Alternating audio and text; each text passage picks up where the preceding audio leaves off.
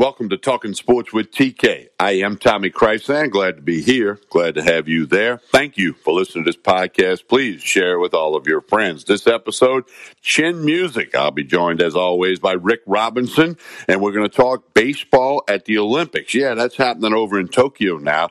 We're going to back it up, and we got a special guest for you, Rick Green, member of the LSU Tigers 1991 College World Series champion. He was the pitcher on the mound that recorded the final out. We're going to back you up. 1992, he played for Team USA. Red, white, and blue. He played for the Olympic baseball team as they competed in Barcelona, Spain. We'll talk to Rick all about that. Got some great stories, some interesting people he played with, and George Steinbrenner. That's all I'm going to say. You don't want to miss the great stories coming up about baseball and the Olympics, starring Rick Green along with Rick Robinson and myself. This podcast is brought to you by K to Z Window Coverage. You're going to hear from them in just a minute. Hey, you know the drill. Like, follow, share. Let everybody know about this. If you're a baseball person, you got a baseball friends, they need to hear this podcast. Don't forget to connect with me on social media. Tommy Krysan, Krysan, Facebook, Instagram, Twitter. I got a YouTube channel, and I am the oldest dude on TikTok.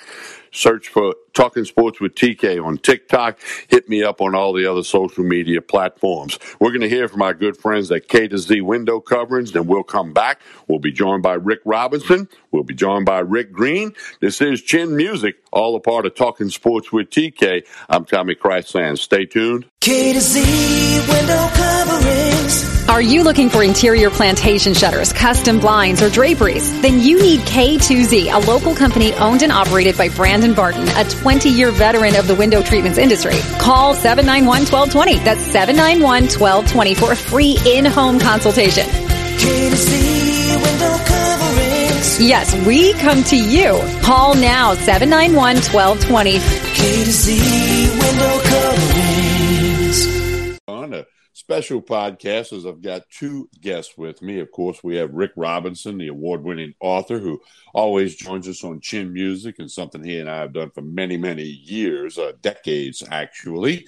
And with the Olympics going on in Tokyo and baseball getting underway, we've got a USA Olympian from 1992 in Barcelona, Spain.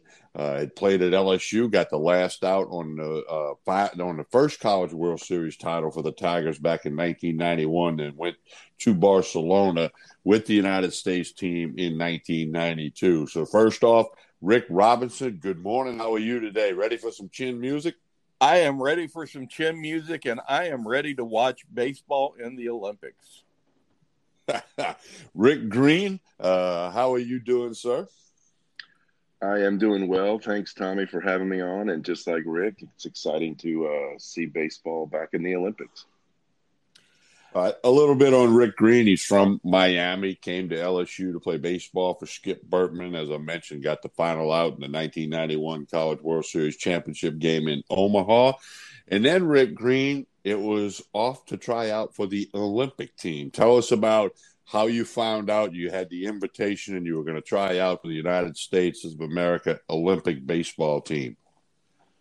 Well, it actually started out the fall before that, and they had a preliminary tryout type situation down in Homestead, Florida, and they had 5 teams of people, of players, one from the north, south, east, and west, and then they had a team from Florida. And I was a part of Team Florida because I was from there. And Tommy Lasorda was there, met him, which was an amazing experience. And we started our preliminary Olympic trials down there the fall before. So they kind of whittled down who they wanted to bring back in the spring or after the college baseball season. And then in June is when we started our Olympic pre-trial, pre-games, where we traveled the country getting ready. And basically the coaches pared down the roster from about 35 or 40 players down to the roster size of 20. And so they did that all summer. So had Frazier already been named coach? at that point? Yes. Is he already making those cuts? And I guess one of the things that I find interesting is you're from Miami. He was coach of the Miami Hurricanes. Did he know you prior to going into those tryouts? Oh, yes. And our pitching coach was Brad Kelly from the University of Miami, who recruited me.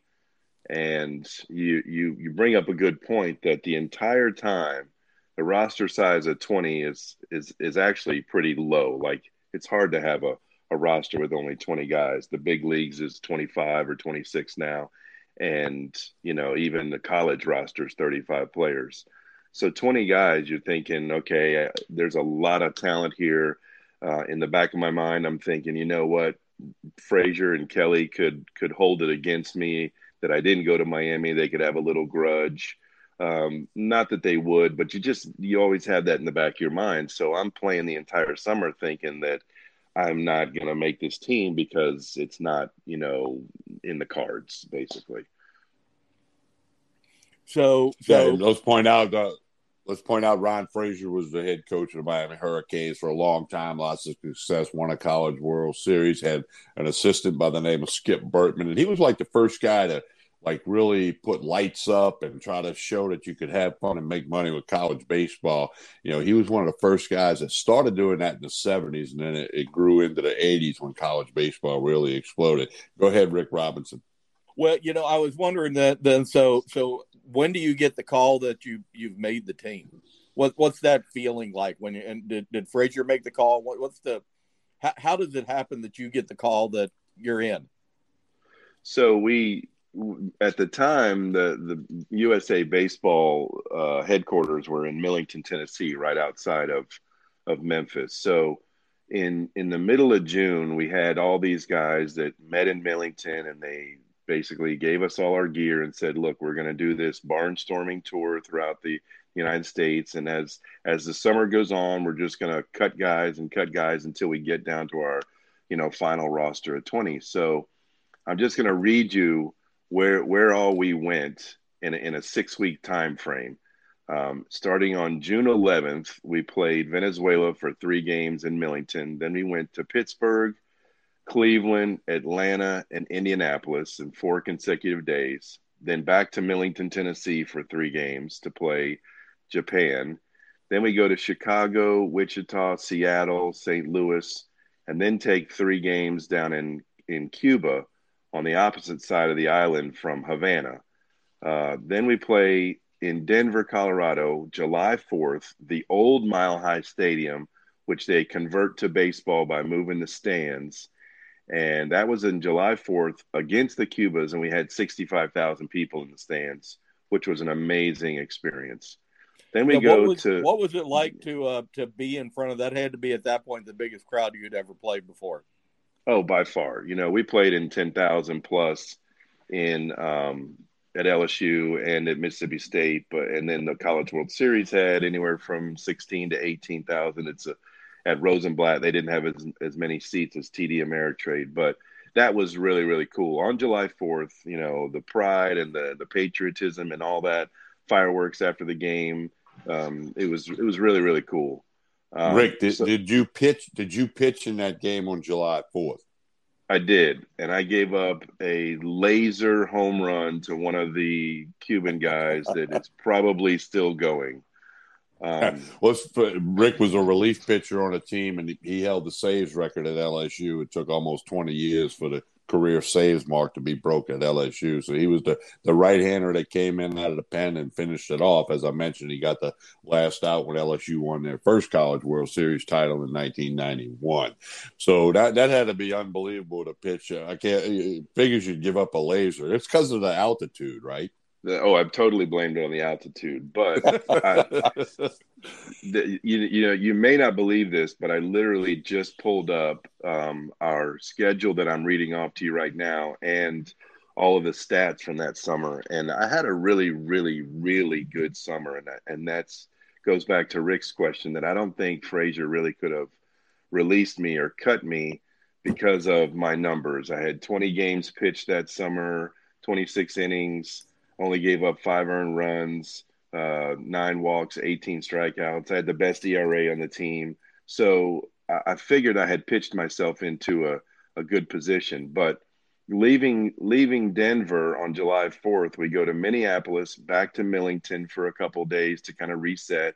Then we go to Fenway, Buffalo, New York.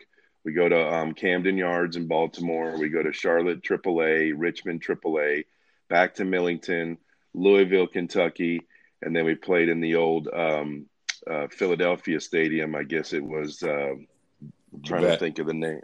Yeah, the Vet. Now we're in July 18th. We're done with our pre-Olympic schedule. We go from there. We go to Tampa to kind of start where all of the Olympians in America kind of congregating in Tampa. You get all your gear from the Olympic Committee. You finally made the team once they had cut down to 20 players, and that's when you really, there's no big fanfare. There's no, proclamation. There's no nothing. You didn't get cut, and you're one of the 20 left. I survived all the cuts. So they're cutting along all the way, and you've not gotten a pink slip in your locker. Yeah, exactly right. So, we make it, and now we head to Barcelona. Tell me some of the other key players, guys who ended up with major league careers, and many of them still involved in baseball. Give our audience a feel for some of your teammates on that 92 Olympic baseball team. Well, we had it was still all college players. They weren't in the in the practice of using AAA and major league players. So we were all college guys. Most of us were juniors, a couple of seniors. We had Nomar Garciaparra, who was actually a freshman, and he was that good to make that team. Charles Johnson and Jeff Alkire were both University of Miami guys. So Frazier and Kelly really, really liked them. We had Jason Varitek, who was gone on to be, a tremendous catcher with Boston and caught a couple of no-hitters and was world champions. Jeff Hammonds was a big name that year and was one of our highest drafted guys that year who went to Stanford. Phil Nevin was with Cal State Fullerton. They had beat us in the regionals that year in 92. And then Jason Giambi was a big name on that team as well, who was actually playing first base and tossed me the ball when I tore my ACL in the Olympics. So we had a pretty good staff. Pitchers were kind of no really big names. A few guys that actually played in the big leagues, but we were just a ragtag group of guys that were just trying to compete. So you that go was to off to Barcelona. Barcelona. Now you're walking in on the opening ceremonies. That's got to be a rush like nobody has ever felt before. You have to be part of that crew to feel it. What did it feel like?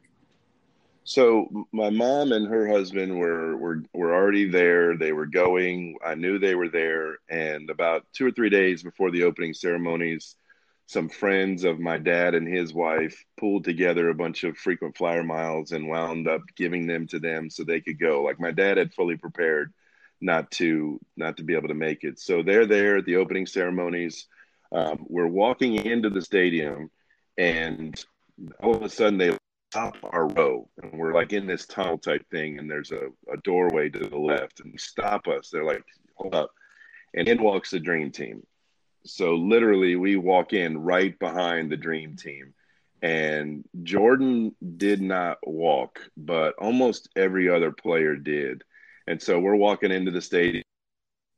The Dream Team's there. We're there. It's we've got these royal blue jackets on, these Greg Norman type hats, khaki pants, and these these shoes that look like they came out of the 40s and 50s with your zoot suit looking spats, and it's just an amazing experience. That year, the guy lit the cauldron with this flaming arrow. So he, lights the arrow and draws back and shoots it over the thing, and the cauldron lights, and it's amazing, and it's fantastic. So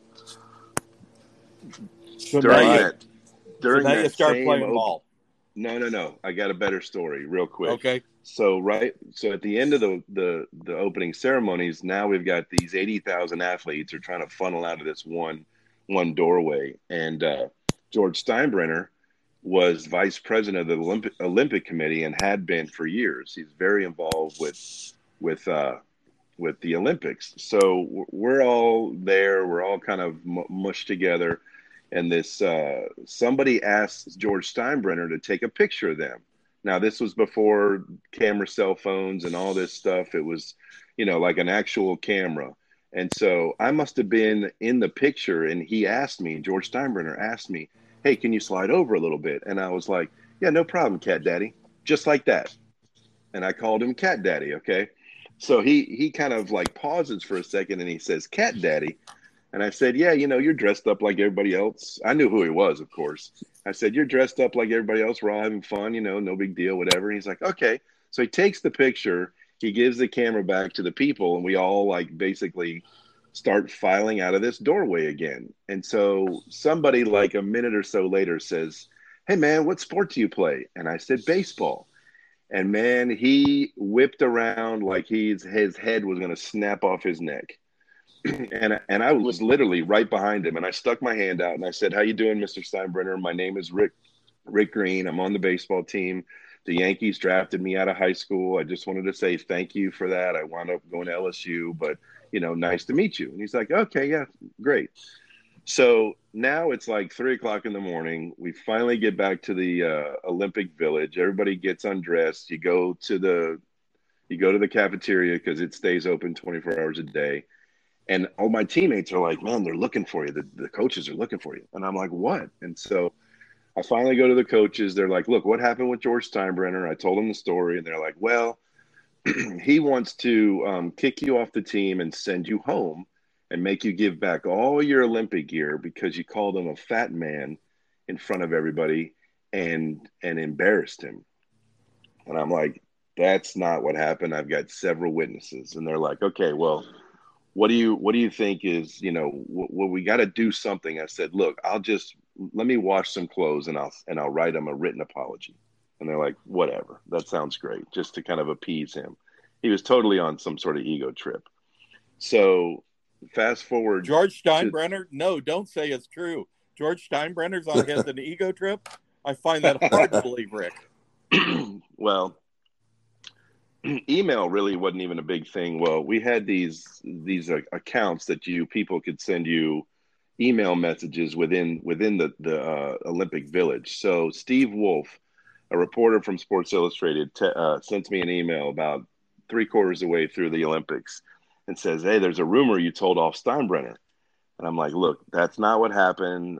And he said, look, I really want an interview with you. I said, I'll give you all the nuggets you want. Meanwhile, I had already torn my ACL. Looks like we weren't going to medal. I was tired. I'd been drafted by Detroit. It's just it was time. So I says, look, don't print my name, but I'll give you the goods. The day we're playing for the bronze medal, the article comes out in Sports Illustrated, and it said Steinbrenner couldn't keep his nose out of baseball. While, walking out of the opening ceremonies, he thought a player called him fat man and embarrassed him and, whatever. So the coaches are going crazy. The traveling secretary is going crazy. And I'm just like, you know what? I don't care. It was a great story. No big deal. So I know we're running short on time. But then anyway, I start my pro career and I'm playing in Tampa against the Tampa Yankees. And Derek Jeter's on the team. So this was 93. So Steinbrenner's in the stands. Now, of course, all my teammates have heard this story about Cat Daddy. And Steinbrenner's in the stands because he's watching Jeter. And he talks to our two players on the Lakeland Tigers team to say, who's that out there pitching for you guys? And they said, oh, that's Rick Green, our first-round pick from last year. And they know the story. So they're thinking he's going to say something. And he goes, oh, yeah, I've heard a lot of good things about him.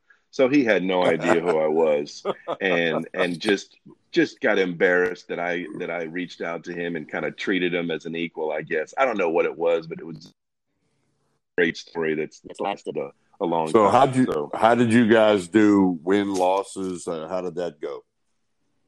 So we played Spain first. We beat them. We beat Chinese Taipei. We beat Italy, and we lost to Cuba 9-6. Frazier had this idea that Rick Helling, a pitcher from Stanford, was the only guy that could really pitch and beat Cuba, and that didn't work out as well as we wanted to. Then we played Puerto Rico, the game I tore my ACL. I got the win in that game. beat them 8-2, beat the Dominican Republic 10-0, and then we lost to Japan. We lost to Cuba, which would have, if we'd have beat the Cubans, we'd have been putting them in the gold medal game. But then we lost to Japan again in the bronze medal game 8-3, and that was August 5th. I had surgery August 9th in Birmingham, and then I was able to start my pro career the next spring with Detroit. All right, it's been a lot of fun. Rick Robinson, do you have any final question for Rick Green?